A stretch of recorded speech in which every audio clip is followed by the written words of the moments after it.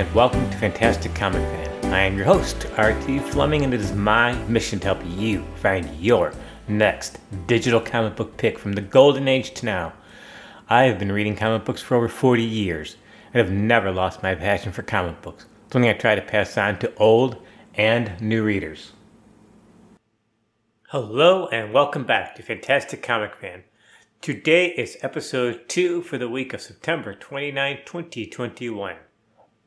Now, while doing a podcast is new, the concept of Fantastic Comic Fan goes back almost 3 years now. I run an Instagram and Twitter account to spotlight comics, creators, and genres I think should get more attention. However, it truly has been my long-term goal to create a podcast just like this. Speaking of which, you can now listen to Fantastic Comic Fan via Spotify, Stitcher, TuneIn, iHeartRadio, Google Podcasts, TuneIn, Podbean, and that's just for right now. There's more to come. I just need to work out some of the logistics and stuff. Now, one of my main concerns is maintaining a balance. Stuff that will interest long-term comic fans with those new to comic books. For example, try not to bore those who know the various mythologies, while at the same time not confusing a new person with, the history of Spider-Gwen, or the multiple origins of Power Girl.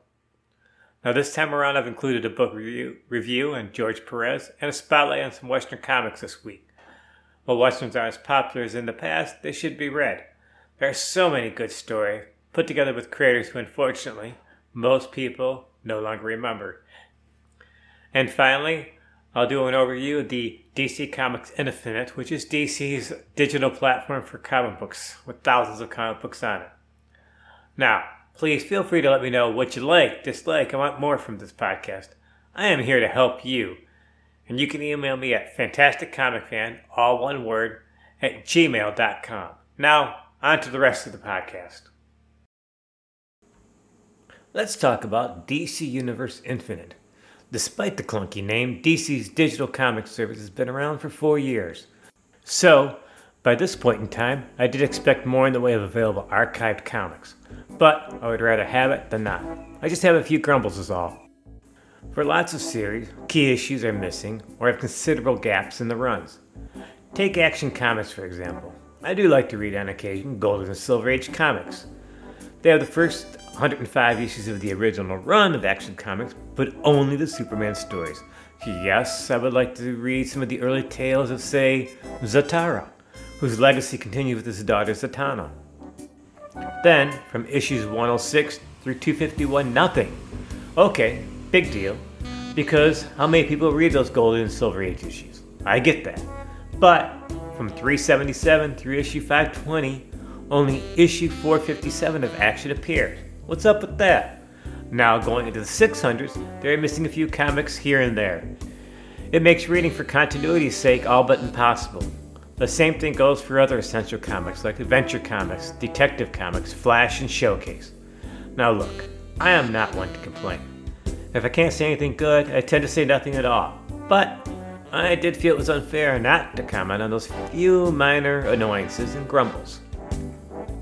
Now, one of the huge advantages is the DC community, a vast discussion forum covering all things DC. Lots of participation from fans and regular interaction with moderators who are quick on feedback.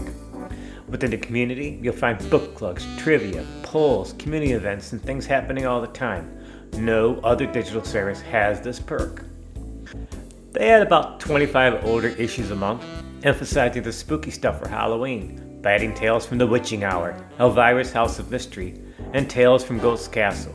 In addition, this year, lots of milestones were added, and some of the holes in Wonder Woman, Action, and Detective were addressed, to name a few. Black Label and Vertical Comics are represented. Recently added was the first run of Sweet Tooth and Why Last Man Standing. New comics are added about 6 months after release, and there's also early access to some comics like Titans United, Suicide Squad, King Shark, and Hardware Season 1. Costing $7.99 or about $75 a year, it is well worth it for me. Look, I am 100% for going to a comic book shop, but the service does offer a way to sample comics you might want to track down at your own comic shop, or the opportunity to read comics out of your price range. or hard to find through the comic shop. Despite a few grumbles, it is a fantastic service. You really should try it out.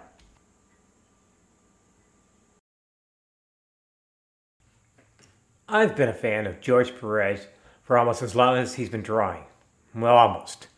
But of course, as a 10-year-old, names meant nothing back then. I just loved reading comics and hoping I'd find that next issue at a drugstore or a grocery store. Yeah, once upon a time, there was no comic shops.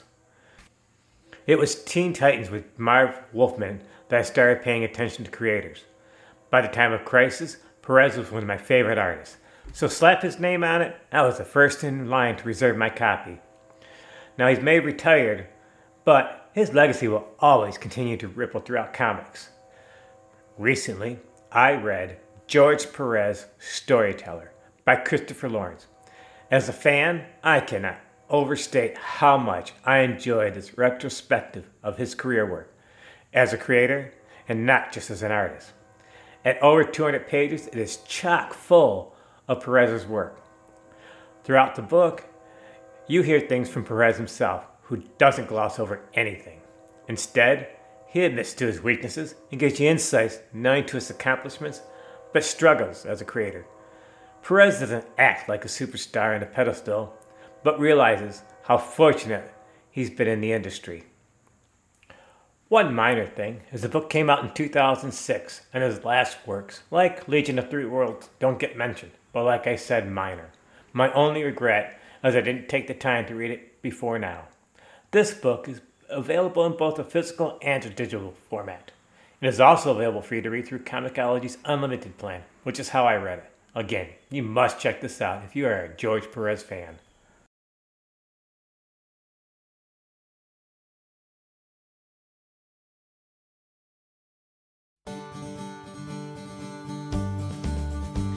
In the past, I did something called Fantastic Five that I want to add to the podcast from time to time.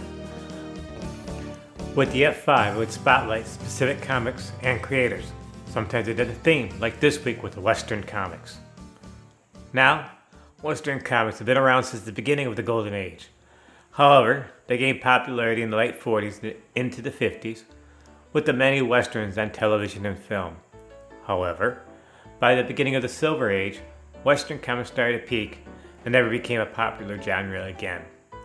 Sure, Westerns still appeared, like the long-running Bronze Age Jonah Hex series, but the Western comics were never the same. Both DC and Marvel have not done a great job archiving their Western comics, but many are still in the public domain. As always, Comic Book Plus remains the place to go, with thousands of comics available free to read or download. So, here's this week's Fantastic Five. I hope it piques your interest to sample some of these comics. Now, Lee and Kirby, before Thor, the Fantastic Four and Marvel, do make for great reads. But so often the spotlight falls on the monsters and weird stories and strange tales and tales to astonish, and those types of anthology books. Not much attention or praise is given to the Westerns they created. Mistake. Those Westerns is just as much fun as any Silver Age comic put out at the time. The first pick is Rawhide Kid 17 from 1960, featuring the first appearance of Johnny Clay as the Kid. Why 17? There was another Kid from 55 through 57, and honestly, I'm not familiar with why that change happened. Now don't sell the character of the series short. The Rawhide Kid lasted for 151 issues right through 1979. He's made appearances throughout the Marvel mythos, including when the Avengers traveled to the Old West. Those early Rawhide Kid comics are pure Kirby and Lee magic. I enjoyed them and wish Marvel made more issues available through Marvel Unlimited. Now, some fans were introduced to Ghost Rider in the 2007 movie with Nicolas Cage, or the arc on the Agents of S.H.I.E.L.D. television show. Older fans remember Johnny Blaze from a long-running Bronze comic book. Then, of course, there have been other Ghost Riders to appear within the Marvel mythos. However, that wasn't the first Ghost Rider. The original Ghost Rider first appeared in Tim Holt 11 from 1949, your next pick.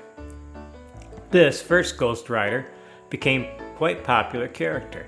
Later, the hero starred in his own horror series until the comic codes changed things. Then, long after publisher Magazine Enterprises folded, Marvel kind of appropriated the character in 1967. As for the Tim Holt comic book itself, that would be Charles John Tim Holt, who starred in nearly 50 RKO westerns throughout the early 50s. These Golden Age westerns remain timeless and always a pleasant diversion from the comics published today. For decades, there was Charlton Comics, which published comics from 1945 through 1986. Admittedly, not all of Charlton's output was stellar. Still, there were quite a few gems, like your next pick, Billy the Kid 50, from June 1965.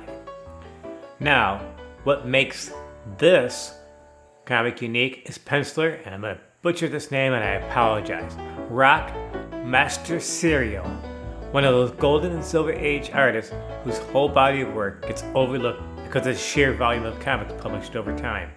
His art is stunning. The pages are detailed and steeped in atmosphere. The bulk of his career was spent at Charlton Comics, but he also did some work for other publishers like Avon, Harvey, and Warren Publishing. Do search out the creator and you'll know exactly what I mean. Now your next pick comes from DC, with All-Star Western #1 from 2011. Jonah Hex remains one of DC's best and underserved Western characters. Now in this last revival, Hex travels to Gotham in the time of the Gunslinger days. And yes, it is fun to see Hex in early Gotham. And the latest series lasted for almost 3 years, which means you can get a nice fix of good old Jonah.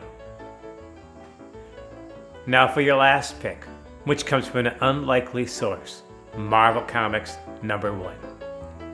Most noted for the introduction of the Human Torch, the Submariner, and even Kazar.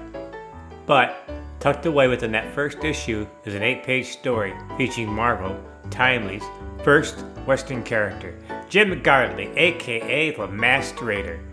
He appeared in that title's first 11 issues. Eventually, the character died in 2019 within the pages of Marvel Comics 1000. But we all know how Marvel does go. No one truly stays dead except Uncle Ben, so you never know when he might appear again. Well, that's it for this week's Fantastic Five. Now I understand Westerns are not on everyone's radar, but I think they deserve more recognition. As a comics fan, I've always been willing to try new things, and it's my hope you'll check out some of these Western comic books.